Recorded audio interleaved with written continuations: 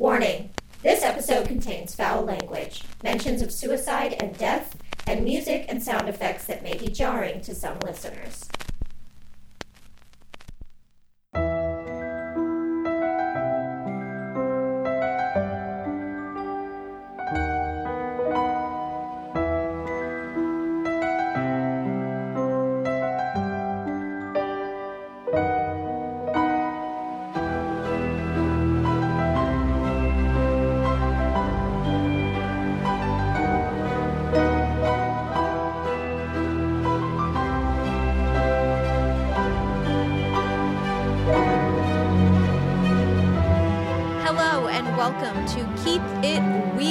Podcast for all things strange and unusual, dimensional and subliminal, haunted and harrowing, and sometimes we just get downright spooky, y'all.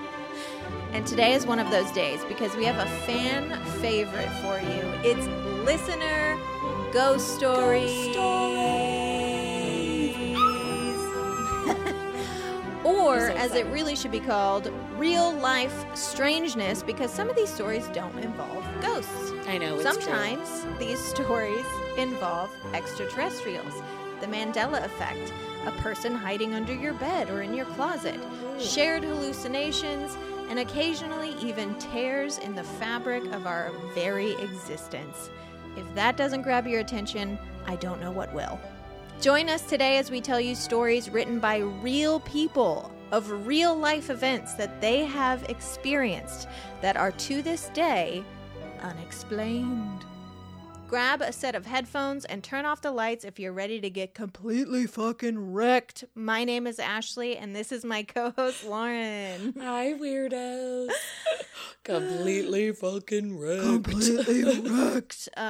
Truly, though, I do always recommend headphones for these episodes if you are looking to get real spooked, real scared, because I do add sound effects and I do add music, and sometimes it can be really spooky and scary. So the most common highly recommend it. Feedback we get on the show is how much people love Ashley's sound effects. Like she puts in the work editing no matter what, but the Listener Ghost Stories episodes are something so special. So definitely wear headphones if you can, if you're able, if you're in the situation, do it. Yeah.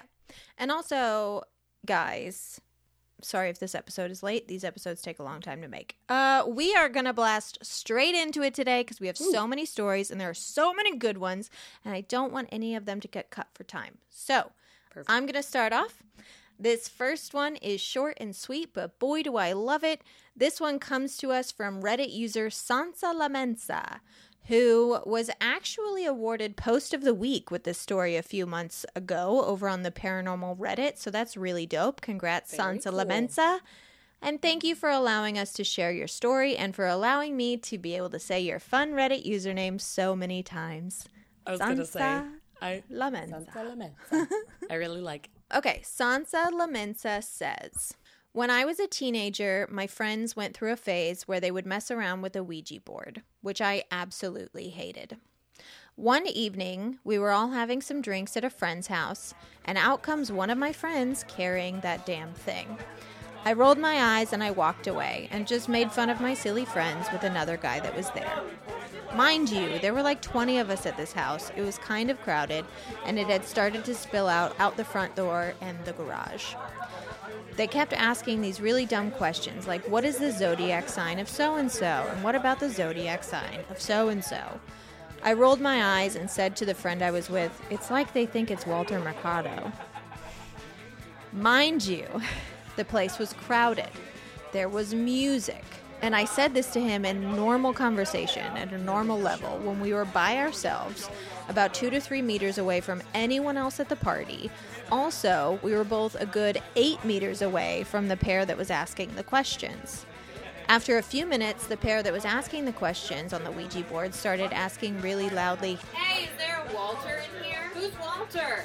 Nope. Everyone looked puzzled. Of course, there was no Walter there. When asked why they wanted to know, the pair moving the board said, because it just spelled out, I am not Walter. And I just noped out of there. Nope. It's the biggest As nobody. you Nope. fucking should, Sansa Lamensa. I would be gone. Oh my God. Long gone. Long gone. That's why I started to giggle the minute you were like, it's like they think that. I was like, oh, and it's going to pick up on that. And it's going to respond to her. And I'm already mad about it. Well, I had to add this one in because, one, Walter Mercado, like, what a dream. If you haven't watched the Walter Mercado documentary, I don't remember what it's called. What is the Walter documentary called? The documentary is called Mucho Mucho Amor, The Legend of Walter Mercado. It's fantastic. Mm-hmm. He was a legendary astrologer personality. He was wonderful. And he actually passed how long ago? Recent. Well, not recent, but right, but within the last decade. Ago, yeah. So that was like the main reason that I was like, oh my God, we have to talk about this story because I love Walter Mercado so much. But two, this is one of the creepier Ouija board stories that I've heard, especially since I do believe that Ouija boards are essentially using us to channel messages that could be coming from anywhere, which is why it doesn't bother me when someone, you know, purposefully moves the planchette, because I think we are moving the planchette. It's just something is driving us to move to specific letters, not necessarily that the planchette is moving on its own. But to disconnect the planchette players with the question being asked is an experiment I think would be really fun to do if you're comfortable playing with a Ouija board and you don't believe it's a portal to demonry. I think it would be cool to do that. But yeah, I that's what really creeped me out, was just as soon as you started saying, like, we were separated from them, it was loud, like, nowhere near. I was like, no. There's no way they heard us. Yeah, because I feel like I've always been able to, I don't know, kind of keep the Ouija board at bay. I'm not against using it, but I feel like even when we did it on a past episode, I've been a little like, well, what was actually happening there? I've always had some questions about it. It's like the one thing I always say it's fun to believe. It's, for whatever reason, the one thing I'm like, I don't know if I believe this. But hearing a story like that makes me want to cry. And that is so spooky. It's so spooky. I cannot Thank imagine. you, Sansa Lamensa. That is a very scary experience. And if I experienced it, I would probably not be super chill around Ouija boards anymore. No. If anyone's like wondering what I mean by we are the channel, I think Ouija boards are the exact same as automatic writing, the exact same as, what are those damn sticks that I use? Oh, yeah. I know what you mean. That seek like water. The paranormal sticks. You got them as a gift, Paranormal didn't you? sticks. Yeah, I did. know. They're not. I can't think of what they're called. But same deal, where Rods? it's like rods. Something rods? Dowsing rods. The dowsing rods. You know, I think that, you know, they are reacting to you, because that's sort of the argument against dowsing rods and crystal pendulums is like, well, they're reacting to changes in your body. And it's like, yeah. I'm not saying that my body is not responsible for what's happening. Right. What I'm saying is that I don't feel in control, and it could be that something is attempting to channel through me. I think that the tools are great. The tools that we use for this stuff is great, but I think that it's us that are the conductor for anything otherworldly. I don't think it's the actual tool. I think it's all it's through not like us. It's just moving out of nowhere and it's like, but I'm perfectly still. Like, we're giving it something, but what is pushing us towards that? We don't exactly know. Which is why I'm not particularly frightened of a Ouija board, and I don't believe that it has anything to do with demonry. I think that anytime you're attempting to do something in which you are channeling something through your body, it can be dangerous. I don't think that Ouija boards are any more dangerous than dowsing rods, crystal pendulums, other automatic writing, other forms of channeling. Which, you know, can be dangerous. We know Amy Goldenberg has told us some stories about where she had channeled something that wasn't good. Right.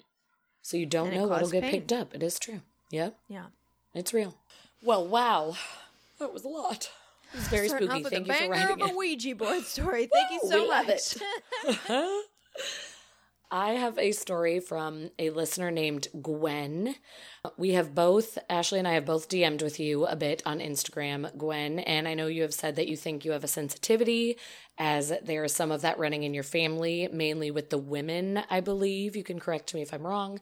I know Ashley was able to connect with you a little bit with other family members she has who are sensitive. And anyway, we've loved talking to you. And then you also wrote us a great email with some stories. So thank you very much. Gwen says, okay, I'm including a mix of stories, some my own experiences and others are my mom's and stories that she has told me about. And for context, my mom and her side of the family have a history of paranormal experiences and sensitivities, and I promise she would not bullshit any of it. Shortly after I was born, my parents had bought a house, and we lived here till I was 8 years old. For context, the house was built in 1872. I don't have too many experiences from it, and my parents definitely have more, but mine are some of the most significant things I have ever experienced in my life. To start, one night when I was maybe 5 or 6, I was laying in bed, and my door was always open about a quarter of the way, and the hall light was always on as a nightlight. So while I was laying awake, I started to hear the sound of someone walking up the stairs, which were at the end of the hallway not too far from my room. I thought it was odd since my parents were definitely in their room, asleep, but it didn't seem totally odd since sometimes my little sister would get up out of bed and try to go down the stairs. But the thing about that is there's a motion sensor positioned at the halfway point of the staircase, and the alarm was set every night for a light to go off or an alarm to go off. So I was curious. I had to get up and see what was going on. And when I got to the top of the stairs, I heard footsteps running down the stairs away from me. I kind of just stood there, frozen for a second, not understanding what was happening. And we didn't have any pets. My sister was in bed along with everyone else. And even if someone had gone down the stairs, the alarm would have gone off. Separate of that event, I have always been fearful of the stairs, and I never knew why. It was just a bad feeling. So then my dad's experience, before my parents had moved into this house, my dad would stay at the house for countless hours to do renovations, and this will come into play later. Sometimes when he was in the basement, he could hear people talking upstairs, and he couldn't understand what the conversation was about, but every time he would stop what he was doing to listen, and then the voices would stop immediately. He was all by himself in the house, no doubt about that. And then sometime after this, once the renovations had completed and we were in the house, my dad was in the couch in the living room dozing off, and there was once an entryway connecting the living room to the kitchen, but it had been closed off as part of his renovation. So he's dozing off, and my dad sees an apparition of a man and a woman walking together through the wall, wearing period clothing. He can't remember exactly what the outfits were, but he knows he remembers a big top hat. And of course, they were walking through the wall exactly where the entryway once stood. Then my mom's story was when I was a toddler, my mom would occasionally lose track of where my pacifier was. Nothing too weird, but sometimes even after looking for it, she couldn't find it. She would be looking forever, and that shit would just be missing. And just when she had given up all hope, she would find the pacifier sitting perfectly in the middle of my bedroom or out on a shelf, like it had been placed there in the center by somebody. And it was in a spot she had obviously looked many times already. So my mom chose to believe that it was my great-grandma helping her out to find the pacifier. And lastly, along those same grandmother lines, Gwen also shared with us over Instagram. She said, I saw the apparition of a woman once, but didn't quite know who she was or why she appeared. It wasn't until later, when looking through photo albums with my mom, that I spotted the woman who had appeared and said that was her. And it was her grandma who died before she was born and who she had never seen before. And her mother also would have dreams about her grandma, saying how much influence she had over her being Gwen. And Gwen's mom would just respond, yeah, okay. And the very next day after this dream happened, Gwen showed up and had a crescent moon tattoo. And little did I know, Gwen says, that was my grandma's favorite symbol. Wow. Fun. That's so sweet. I have a couple things to say. One, stairs. Stairs are liminal spaces. And we talked about this before. We have talked about this before. Staircases. It's all adding up. are liminal spaces, which means they're sort of a space between space in our world, in our dimension. And the thing about stairs is that the energy on stairs is very rarely is it still. Because you don't usually stop in the middle of the stairs and have a conversation, or stop in the middle of the stairs and have a bite to eat. You're going up or you're going down. And it's because of that traveling flow, from one space to the next. Of energy, it is supposed, it is theorized, that because of that flow of energy, it makes it sort of an unsettling space. It either because of that flow of energy, there's more energy in that space, so there's more energy for things to maybe manifest themselves, or you're just feeling that strangeness. I remember when we did, when Mel and I investigated the Limp Mansion, the stairs were insane. The stairs were so wild. All of our machines would go off on the stairs, and it almost seemed like people going past us, because it would be like beep, beep, beep, beep.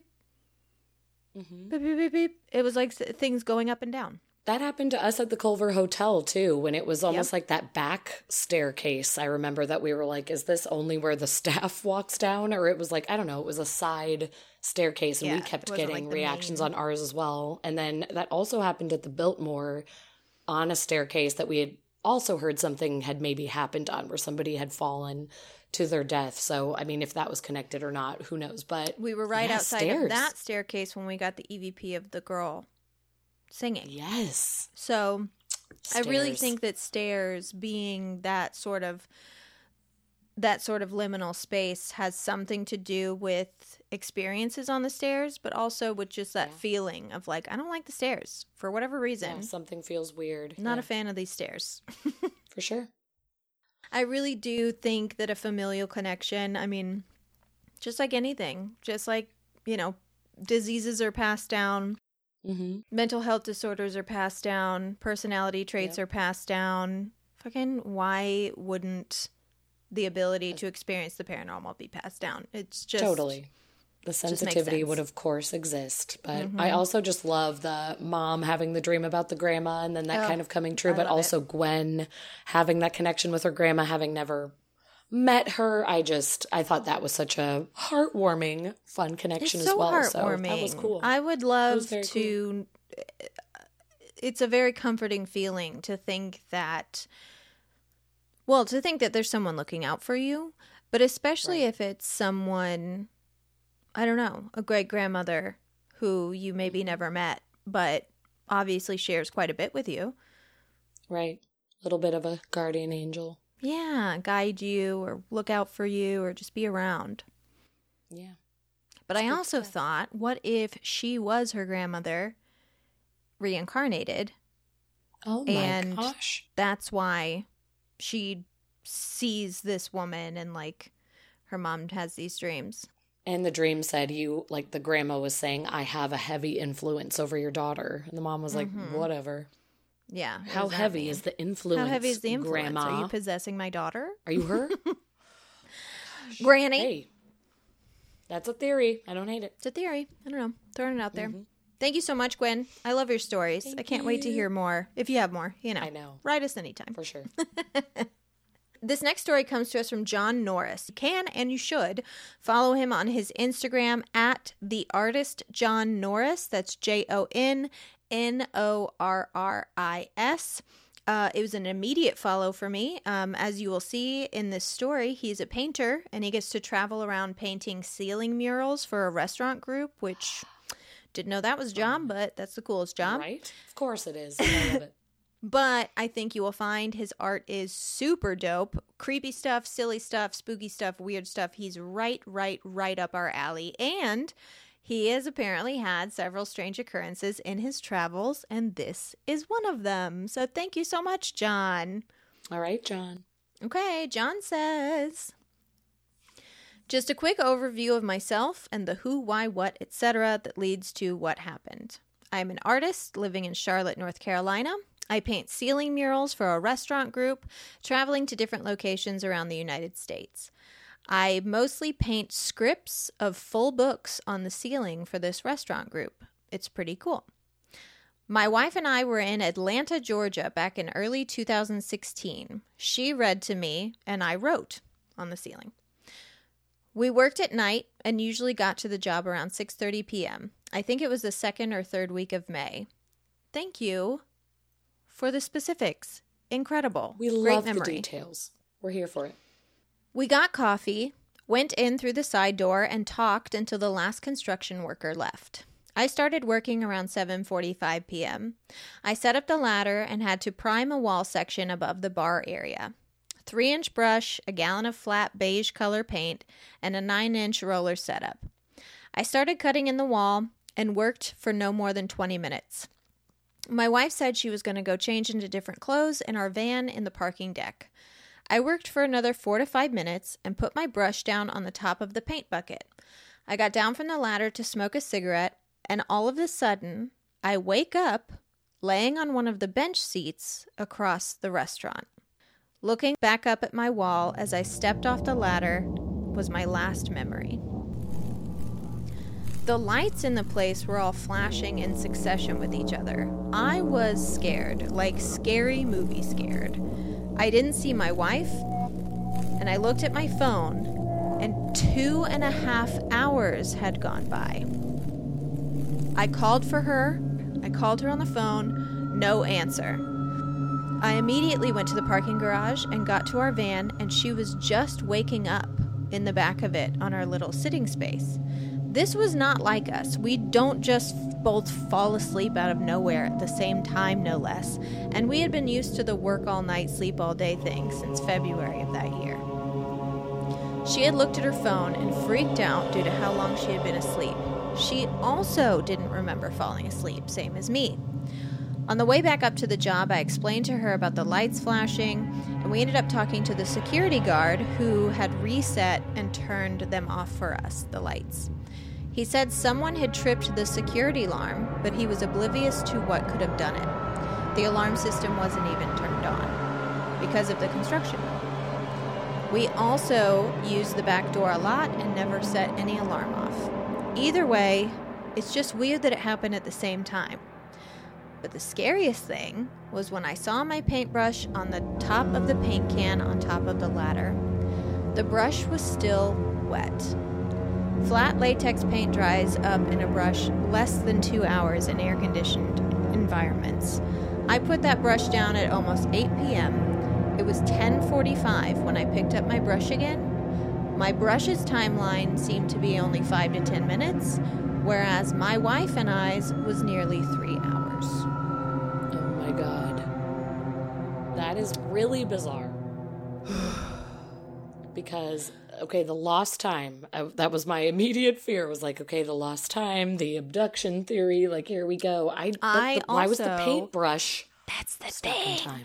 What's going on? At first thought alien abduction, but that wouldn't account for the paint still being wet. It would make more sense if the paintbrush was abducted and put back 3 hours later. Right. Not their bodies. So what's going on? But Ooh. I have a theory I want to throw at you. Okay, let's do it. This I have is a thought. something... Hold on. She did it! Yay! She did it! She has a thought. I have a theory. It's something we haven't necessarily covered on the show before, but I think we've mentioned the possibility of it. In fact, in the last episode, I think I might have mentioned the possibility of it. One of the theories behind Mandela effects happening is that there are constantly dimensional shifts happening that we are barely aware of. Mm-hmm. That would give weird experiences like this a possible explanation. There's actually a Reddit user who chimed in with this theory in the comments, user Sumai4444, and they referenced their mentor, Reddit user Erashale, who is a psychic, a spiritual counselor, and an energy worker, and they explained what could be happening during a dimensional shift. So this is all coming from a spiritual worker, psychic, okay? They said that a vortex of energy, most likely electromagnetic energy, can be created by tectonic plates shifting, micro earthquakes, or even massive amounts of electricity being kicked up for XYZ reason. Even just Earth's normal geothermal fluctuations can cause gravitons to flare up. They explain that for over a decade, experiments have been done to prove that gravity can pass through dimensions. Such energy can mess with the human mind, can affect short-term memory loss, can cause confusion and disorientation, and can definitely cause you to pass out. Wow. User Samai4444 believes that this electromagnetic burst is what triggered the alarm that was off because of the massive amounts of energy surging through. Like when a light flickers when you turn on a vacuum cleaner, when power to one circuit causes a surge to another. He said that glitches in the Matrix are just hiccups of this event, and that the Mandela effect is a direct result of dimensions actually overlapping. Half of us remember history one way, the other half remember history another way. Both are correct, but half of us aren't in their original dimension, which is starting to sound like the plot of Coherence.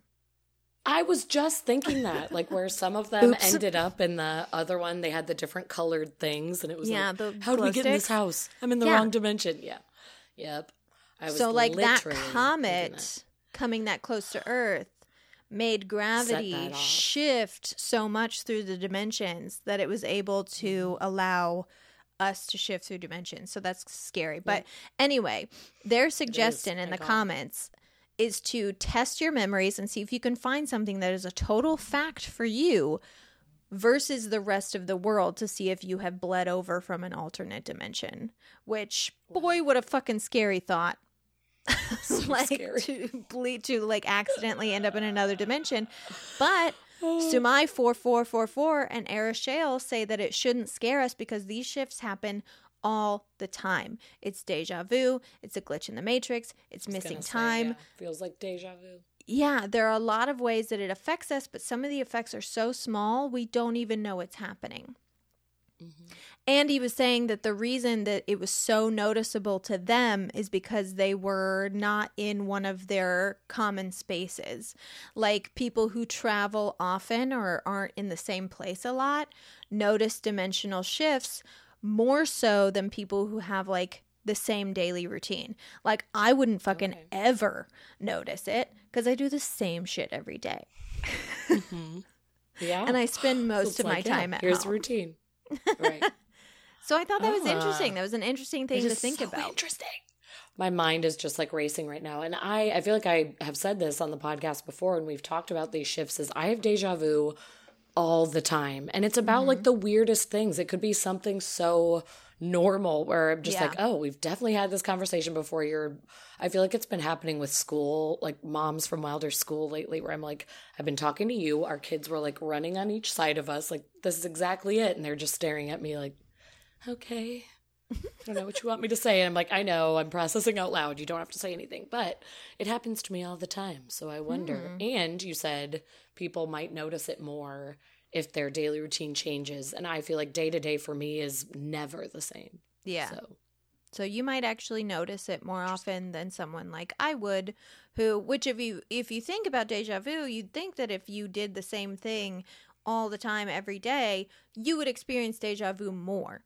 I was thinking that, yeah. You're doing the same shit all the time. You'd be like, oh, this doesn't seem like yesterday. But it's really people who do things differently often that get those strange feelings. I don't know. The whole thing just kind of blows my freaking mind. Oh my God. Bean. I need to like, I'm really going to go down the rabbit hole. Like this is the tin hat. It freaked my bean. The tinfoil hat. I know. Wow. Anyways, thank you, John Norris. Everyone follow John. The artist John Norris on Instagram because his art is also freaking cool. I was going to say also, your job is just amazing and we are amazed by you. Thank you. Yeah. That was very cool. Okay.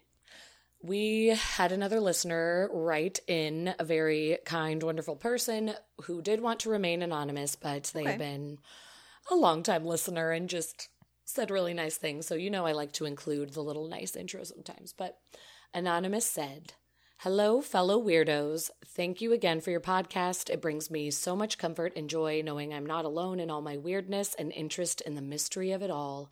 Deeply appreciate you two. We love you. Cute. Anonymous says, I recently had a bizarre and creepy experience that I'm happy to share with you, but I'm not sure what category of weird this falls under, so maybe you can help me decide. I wanted to make this as short as possible. I'm sorry if it goes on too long, but I call this story, Are There Ghosts That Everyone Can See? ? Oh, this experience happened, I know, but this is a very interesting story, so I will be curious to see what you think at the end. So, Anonymous writes, also, this part of the story says, this just happened 2.5 weeks ago. And I think that's important to say for how recent it had happened and the listener remembered it well. But also, this was right after our final listener ghost stories for the year last year. So this was actually in November of 2022. But just to give everybody context. But listener says, hi, this experience just happened to me 2.5 weeks ago, and I still haven't really made sense of it. I think that's part of the reason I feel compelled to share and process. I live in an apartment building on the 4th floor with my husband and puppy. We live in an urban but pretty safe part of Seattle and rarely have anything strange or dangerous happen besides typical city stuff. Our apartment building has a reputation for being safe with a strong community of people who watch out for each other and keep an eye on things. We have the least break-ins or crime in our neighborhood out of all the apartment complexes. So this happened at 8:30 at night on a Wednesday. It was dark and I had just gotten off a Zoom meeting and needed to go pick up my husband and puppy where he works. I grabbed my purse, opened the door, and stepped out as usual. But to my shock, about 6 inches away from me, just standing there, is a man I had never seen before. Our building is pretty quiet and we don't have people walking by often, so it was always noticeable if anyone is around or near our entrance. When I get startled, I jump and scream loudly. My family and friends can attest to this, and so I did, and pretty much right in his face. To further my shock, he did not flinch, did not move, did not do anything. It was like he was a statue or completely frozen. I immediately knew in my gut that something was very wrong and instinctively jumped back into my apartment, shut the door, and locked the deadbolt.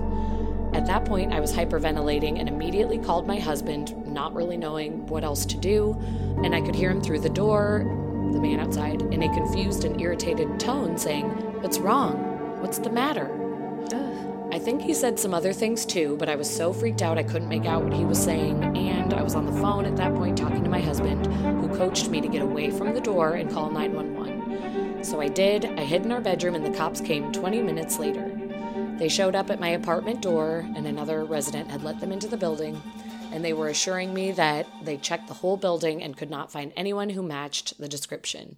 It was safe to assume he had left. So they escorted me down to my car, and I still drove to pick up my husband and puppy. The whole car ride, I kept trying to shake it all off, tell myself it was just a weird, one-off experience, and he was gone, according to the cops. I had nothing to worry about. When we got back to the building, we parked down in the parking garage and rode the elevator up. Wednesdays are busy days for both of us, so we had a lot of stuff to bring up from the car, including my mountain bike. My husband has the mountain bike, I have the puppy, and we have all these bags hanging from us. We get to the 4th floor, the door opens, and the man from earlier is fucking standing there.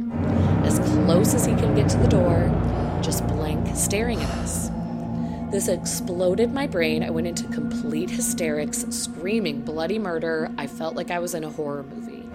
My husband put it together that this was the guy from earlier, so he said in a loud, low voice, "Back up."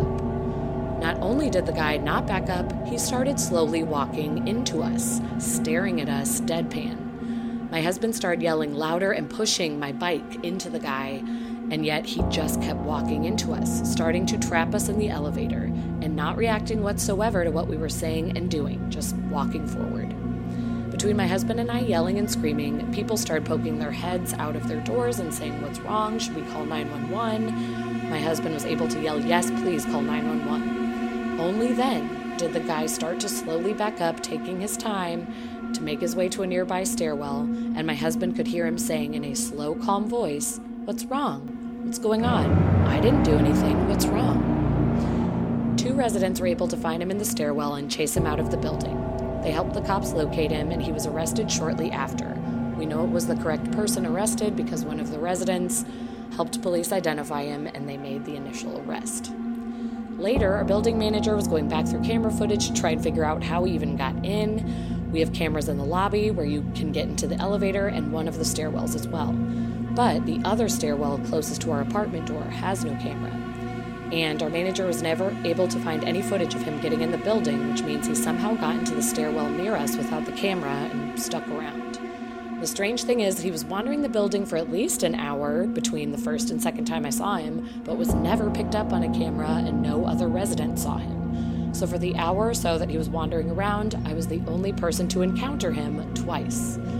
I know there could be many explanations of this: drugs, mental illness, an incorrect medication combo, any or all of these, but it honestly felt like some sort of ghost experience, and it was a dark, dark presence. A real-life zombie? I don't know, but my husband agrees. He said his presence was creepy and his eyes had nothing in them, like he didn't have a soul.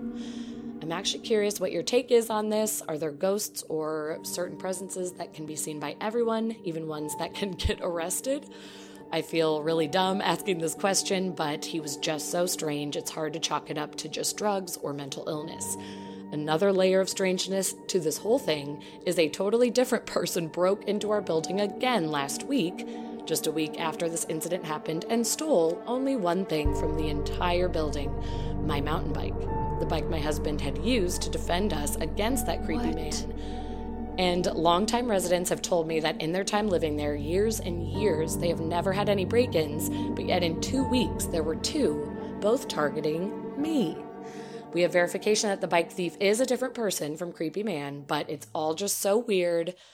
Yes, our puppy is okay. It took her a while to warm up to elevators again, but she is doing fine. Thank you for letting me share my experience. Okay. Anonymous wants feedback, and my feedback is, I don't even know. Lauren. I don't know where to start. I don't know. I don't like, even what? know. I don't even know what to do. No. I don't know. And I don't think the question is dumb to, I feel like this person was kind of embarrassed saying, like, is there a ghost that can go to jail? But I would have that same thought where it's like, that was not a person. Everyone just, it was such a dark, strange soul. Like, why wasn't he always literally seen on the cameras, all of it? only thing that I can think of is that you're living an X-Files episode, and Truly. This is a person who, for some reason, is invisible to cameras. Vampire, maybe? Mm-hmm. Vampires can't show up on camera, I don't think. Interesting. And they would have a soulless look to them. And they would have a soulless look, so maybe possibly a vampire, if vampires are real. Like, I have no fucking idea. No I feel bad clue. that we don't know how to help you, Anonymous, but this is so bizarre. And, like, I understand, like, I have had encounters with people before, and I know many people have who they've said, like, I know that wasn't a person. And it could be, obviously, when people are on certain drugs, they truly don't seem like they're people. Like, they truly don't seem like there's anyone there inside. Yeah. And people's eyes can look totally dead and sunken absolutely. In on certain medications. So, yes. But I understand that feeling of, like, an eerie thing has happened when really... Yeah. It's just a normal guy. But the fact that he also didn't show up on any cameras That's so weird. It's crazy. Like, was able to hide away, come right back to where she was coming up in the elevator, and like, how did he know the exact moment to be there? And then her being targeted just a week later by a totally different person is also like, who took the bike? What? Is like Twilight Zone? What? I don't know. I have no words. I don't know. I don't know what you experienced. That's terrifying. And I'm going to do a follow-up because, again, the story came in like just barely too late when we did our Listener Ghost Stories episode. So I'm curious if in this time that has passed, if anything else has happened. Anything else I'll let you know if there's any follow-up from Anonymous. Please do. Oh my golly gosh. Wow. Thank you so much, Anonymous. That's one of the scariest stories I've ever heard. So congratulations. Okay, so then let's mix it up. This story comes to us from David, a registered nurse who has many stories from working in hospice, much like Lauren's lovely sister Julia, who you can hear basically every month over on our Patreon, patreon.com/keepitweirdpodcast. Okay. Basically every month is the best way to put it, because, man, sometimes we really fail, but... Sometimes she's not there, but we try. Oh, honey. And I always ask if our storytellers want us to plug anything. And David, the sweetest nurse alive, did ask us to encourage our listeners to volunteer at your local hospice. And that's not all. He added, there's always a need and people can help out in ways that don't mean getting directly involved with patients if that kind of thing makes you uncomfortable. At times, just running an errand or two for a patient's caregiver or helping out in the local hospice office would be a tremendous help. And that's something I thought was important to add because I hadn't really thought of that before. This is really great advice for someone like me who's always been very passionate about end-of-life care, but also too scared to get into it for fear of not being able to handle the loss part of it.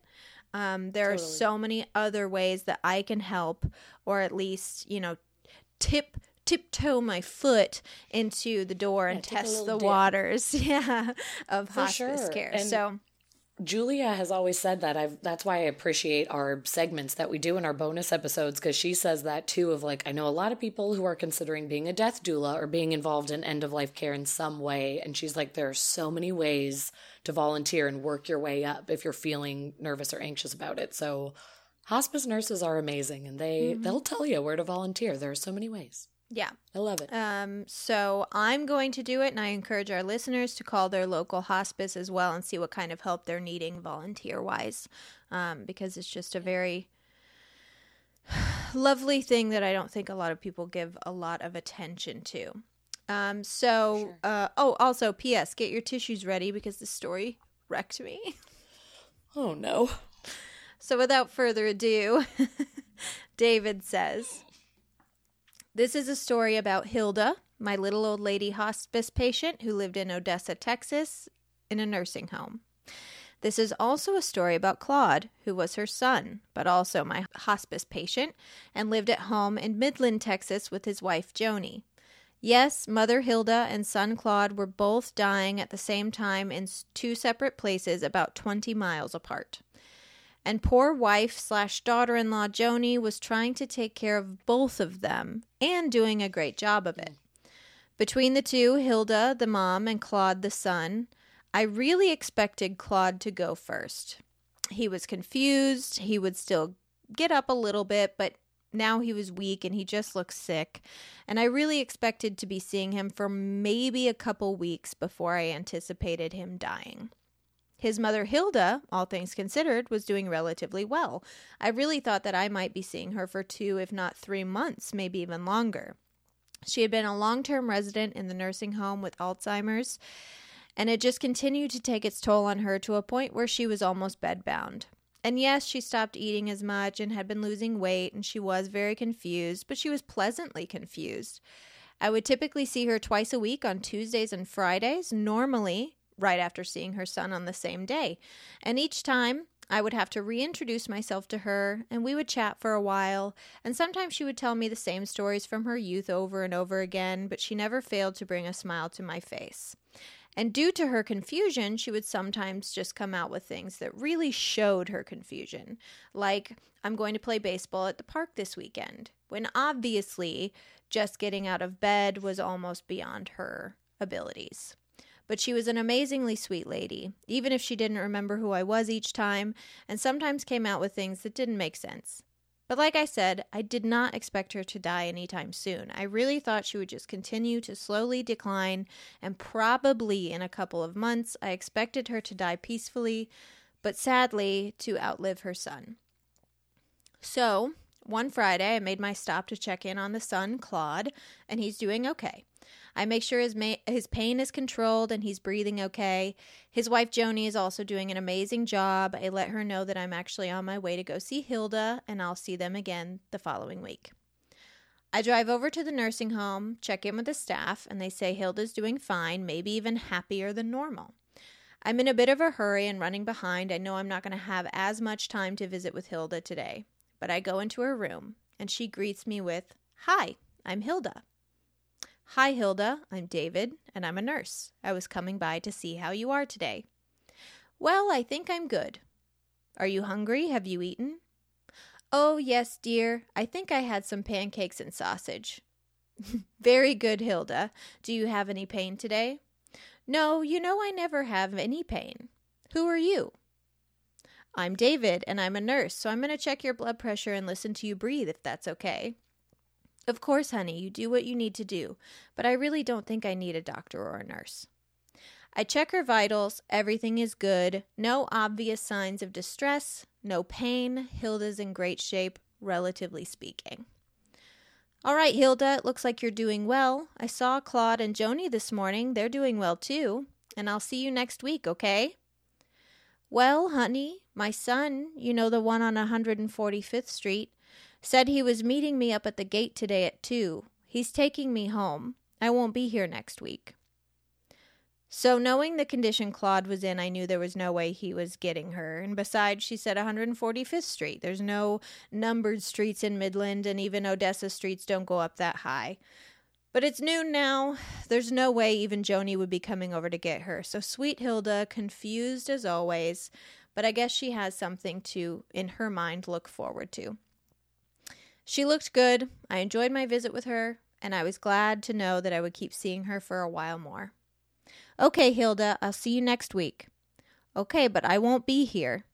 I gathered my bag and stethoscope, said goodbye to the nursing home staff, and drove back to Midland to start seeing my afternoon patients. 2:15 p.m. I get a text to call Hilda's nursing home. I figure they just needed a refill on her medication. I call and talk with her nurse Annie. "David, it's Hilda. I just went to check in on her, and she's dead. We had seen her about 30 minutes earlier, and she was fine. We walked back in, and, well, she was just gone." I was shocked. Over the years, I'd become really good at predicting when my patients would die. And yes, she was sick, but I never expected her to die that day, or even that week or month. I thought back to her conversation about her son meeting her at the gate. I called Joni's number, and she answered, and I let her know that it sounded like Hilda had passed. Joni was sad, but not super surprised. I guess when anyone is 102, it's not a terrible surprise. I told her I was going back over to officially pronounce her, and Joni told me she would meet me there. I asked about Claude, but she said he was fine. They had just been visiting, and she wasn't sure if she would tell him yet or not. So I drove back to the nursing home, checked on Hilda. Sure enough, just like the staff said, she was gone. Joni showed up a little bit later, and after some hugs, she told Hilda goodbye and that she and Claude loved her. We stepped out into the hall. I told her I was surprised that it happened so quickly, but it looked like she had gone very peacefully. And then I told her about our last conversation. I told her the story, then I said, "Joni, it was strange that she said she was going to meet her son at the gate at 2, and that's almost exactly when she passed away. I thought first maybe Claude had died and met her, but it sounds like that's not the case. But I really think it was just her confusion because she said her son on 145th, and you guys don't live on 145th, so I guess that was her confusion talking. But Joni interrupted me and said no. She was talking about her other son, Claude's brother. He lived on 145th Street in Lubbock, and he died about 5 years ago.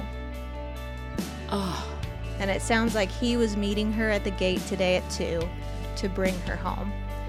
I was shocked and speechless.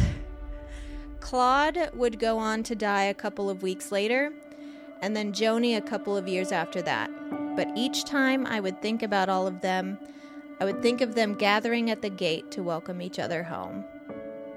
That's so sweet. David! I'm all misty-eyed over here. Oh my God. There was another son.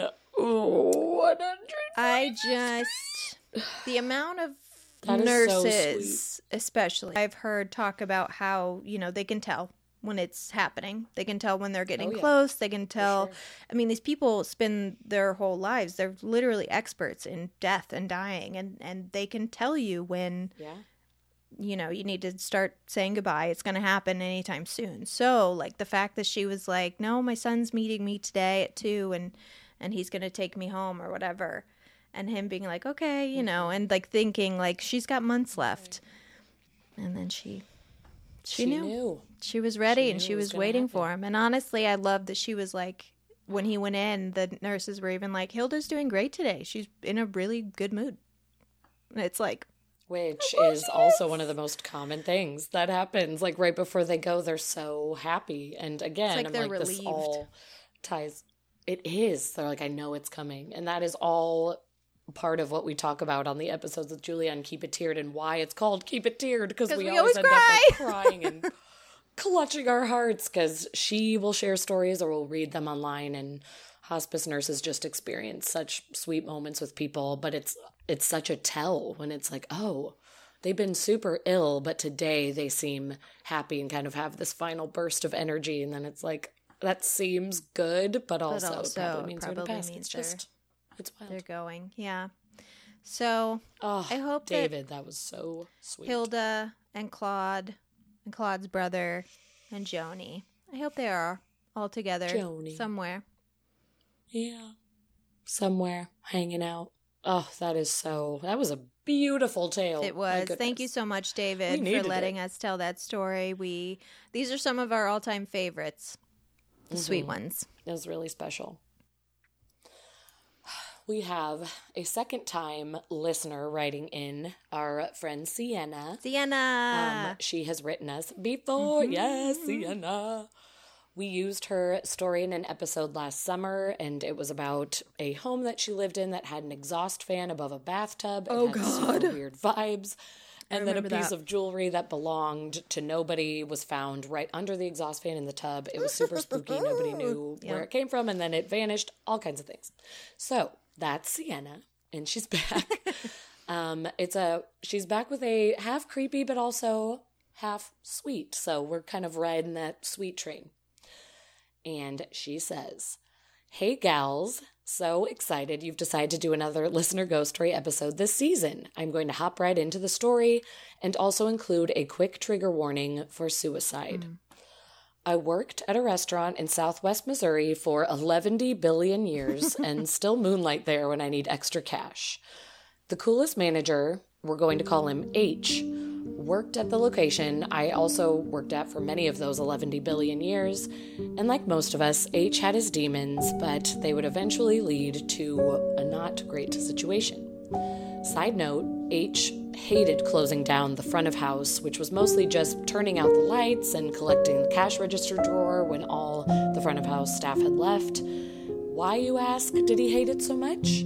Because the restaurant had itself a little ghosty. I was going to say, because it was spooky AF. It was spooky in the front of house. Many years before I started working there, the staff would go bowling after close, and one evening after the bowling excursion, everyone went to leave, and there was one server that unfortunately did not make it home because she was involved in a fatal car accident. A picture of that server has hung in the manager's office since her accident, and H swore that this server was hanging around and messing with him when he was closing up the front. Dang. He was certain of it. And sadly, H then got himself into a bit of trouble, and it led to him taking it upon himself to take his life and resolve those problems that he had gotten into. It was a very, very sad situation. So now that you have that background, here is my spooky story. I was working in the back party room one evening, a very rare occurrence for me, and it was around Christmas time. I was cleaning up the room, and for whatever reason, H, the manager, popped into my head. I became very sad thinking about him and how he wasn't around anymore, and that's when the lights got very bright in the room and then went back down. I thought, okay, that's kind of weird. Some of the lights in the restaurant are on dimmer lights, but specifically not in this room. These lights do not dim. It's either on or it's off. So, tried to dismiss it. I went back to being sad, and it happened again. So I started speaking aloud to H, asking, "Is this you? Will you do it again? Are you there?" And it happened again. I started recalling all the good times that we had shared, and I let him know how sad I was that he was no longer here, but how happy I was that he was in a much better place. The lights would brighten and dim a few more times as I was communicating with him. Then I told H I love him and goodbye because I needed to leave the room and collect my sales slip, finish up. And when I went back into the room to do my sales stuff, the light did not brighten and it did not dim. And to my knowledge, this has not happened before or since. So that is my very welcomed experience with spirits in the workplace, and I cannot recall anything else happening in that restaurant, but like I said, I only moonlight there every once in a while. I hope you enjoyed my story. You ladies are great, and I always look forward to new episodes. Love, Sienna. Now, I wonder what about that restaurant. You know, she did say that she loved working there. Yeah? Mm-hmm. She said it was a really cool place. Yeah. She loved working there. And if that was the kind of environment that was provided where everyone that's there really loves being there and like they obviously enjoy each other's company because they go bowling together after their shift, like I do see how if one were to pass on that they would keep a connection with that place for whatever reason. They would come and visit because it brings the good vibes. Yeah. That's what I was thinking too. The server who was coming back and, you know, bothering, as he said, the manager, H.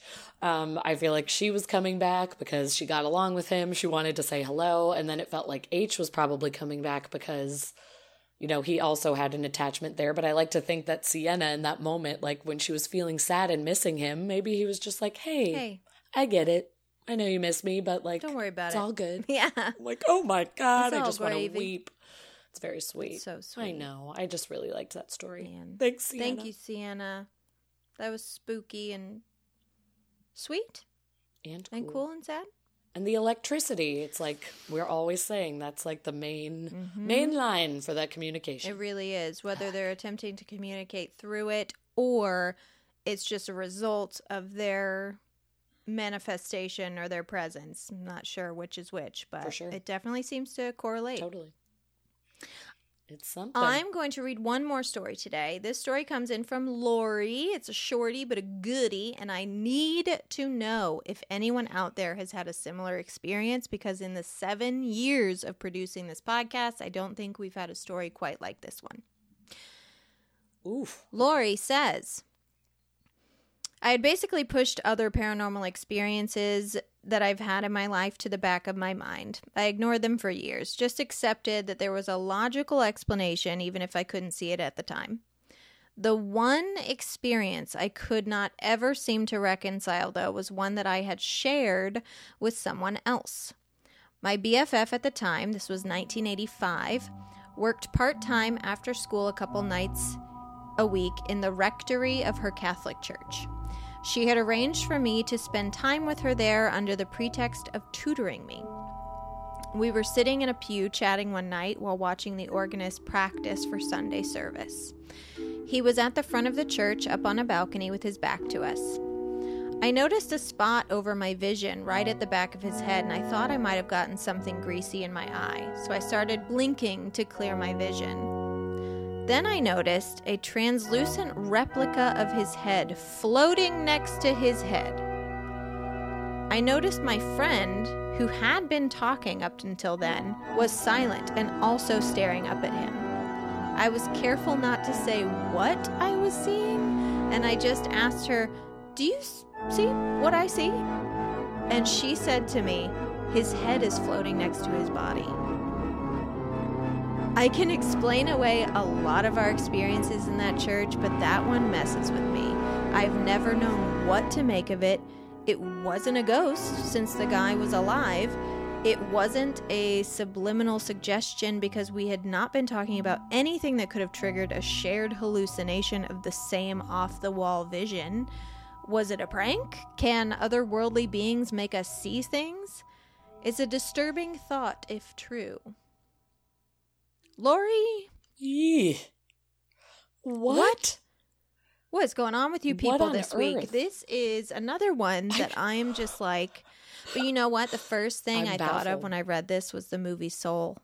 Oh my gosh. Yeah. Which is by far my favorite like that. Pixar movie. And for any of you who haven't seen Soul, So one, good. what are you doing? It's on Disney Plus. Disney Plus is like $5 a month. Spend the $5 just to watch Soul. Okay? It's so good. It's so good. But in Soul, there is basically a realm beyond ours, like a spiritual realm that the living can sort of touch, especially when they're in the zone. Whether you're in the zone playing basketball, you're in the zone playing the piano, you're in the zone drawing, you're in the zone. What gets you in your zone? You know what I mean? When is the time where you are so consumed with what you're doing, what you're creating, what you're making, what you're experiencing, that you literally lose yourself? And in the movie, when people were in that zone, their consciousness was basically brought into this other world, this afterlife, this, beyond. And that's what I thought of. If he's playing the organ and maybe he's just really sort of like having an out-of-body experience. Was so in it. Yeah, where it was just like, this is my entire soul, my heart, my These everything. Girls were able to see his soul. To witness it. Oh my gosh. I mean, it's just... That's really the only theory that makes sense to me. I truly have nothing else where I'm like, what was the floating head? Yeah, I would totally assume that I had just been seeing something, obviously. But the fact that her friend was like, 1,000%. oh, you mean his fucking head floating next to his body? This floating head? Yes, I see that. And I want to cry. I know. Unless, it was some sort of glimpse into, another dimension's version of him, and somehow we were seeing this. But I don't know. I've never heard anyone describe that a slip that way. That is especially new. How she said, I noticed what seemed like a smudge, like where his head should be, and I thought it was my vision. So it's almost like she not only saw that, she also saw it like manifest itself. Like she saw the beginning, middle, and end of it forming. I don't know what I would do if I saw that. It wouldn't be good. Dude, no. I wouldn't go back to that church. I'll tell you that much. No. I'll tell you that much about me. As much as I like spooky things, if I have a spooky experience, I usually just avoid that place.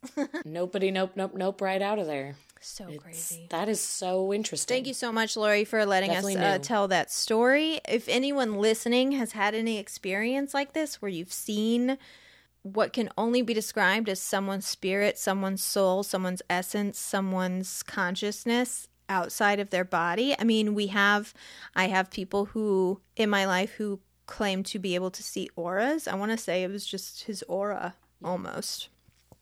So seeing auras even. I want to hear about that. I want to know more. I know. I wonder what medium Amy would think about that, if she has any thoughts. You just made me think that when you said auras, if she's ever been like, oh yeah, if I'm reading a person, every once in a while I see this. I don't know. Or if she'd say, I have no idea. Guess we should have Amy Goldenberg back on the show. Oh, maybe do another Ask a Medium. Yeah, we'll do another Ask a Medium. Maybe. Send in your questions, 626-686-1821. Do you have another story, or do you want to save it? I think I'll save it. I'm saving my last story. Because you're saving your last one. Yeah, I feel like we're at a good time. Let's save it. And we won't even, because I've already asked permission, I'll tell this story next week. So Matt Paulding, I'm going to tell your story next week. It is so much fun. I'm talking like capital F-U-N fun. And creepy, but fun. So I'm going to tell that one on next week's episode, even though it's not technically a Listener Ghost Stories episode. Well, it's just going to be a segment of fun, strange creeps. Stuff. Fun creeps. The fun creeps. I'll find a way to tie it into something, I'm sure.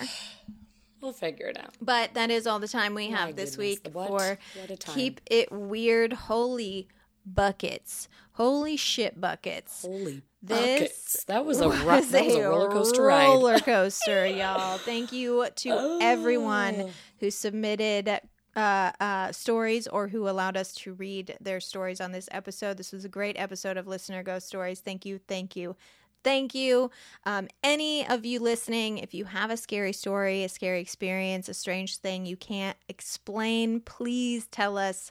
Even if you don't want it read on a future episode, just say that. We just like reading about experiences and kind of categorizing them and dissecting them. So you can email us at keepitweirdpodcast@gmail.com, or like I said, call us 626-686-1821. Tell us your story there. Thank you guys so much for listening or watching our episode. I know this is a fan favorite, so thank you so much for joining us. And please, please, please consider donating to our Patreon at patreon.com/keepitweirdpodcast, because that is how we make money. That is how we are able to do this every week on top of having full-time jobs. It's the gas in our vehicle. It's the gas in our truck, okay? And it's what pays for... It's also paying the babysitter. That's important to know. It pays the babysitter. It gets Wilder out of the room. It pays for our equipment. It pays for the websites where we have to upload our episodes. Like, you are paying the bills that it takes to make this happen. So thank you so much. And if you want to donate to the show, please go to www.patreon.com/keepitweirdpodcast, and you can get all the details there. Make sure you're following us on social media at keepitweirdcast on Instagram and Twitter. Now, it's Hive Mind.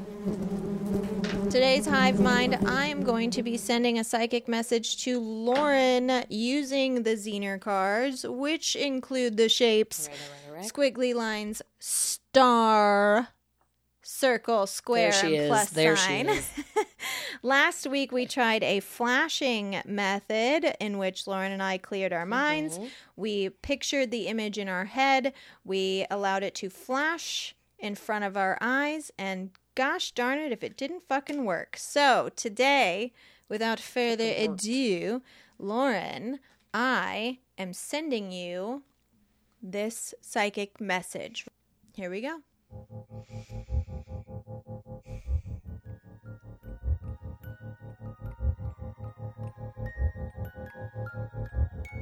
Plus sign.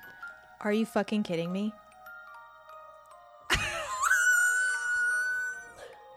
Oh, that's 2 in a row. God. That's 2 in a row. That's 2 in a row. And also, this isn't weird to anybody else, and I should have written it down to be proof, but I also had Ashley's exact hairstyle on my head moments before we started recording. We're connected. We are connected. We're connected. Fucking plus sign. Booyah, bitches. All right, so we're going to continue on with the flashing method. It seems to be working. It seems to be happening. So tune in next week for some spooky stories and some human body stuff. Oh, yeah. In the meantime, you have like next week I'm all basically good to go done. already. I'm ready. Yeah, we could stuff. record another episode right now. But in the meantime, thank you guys so much. Have a great week and keep it weird.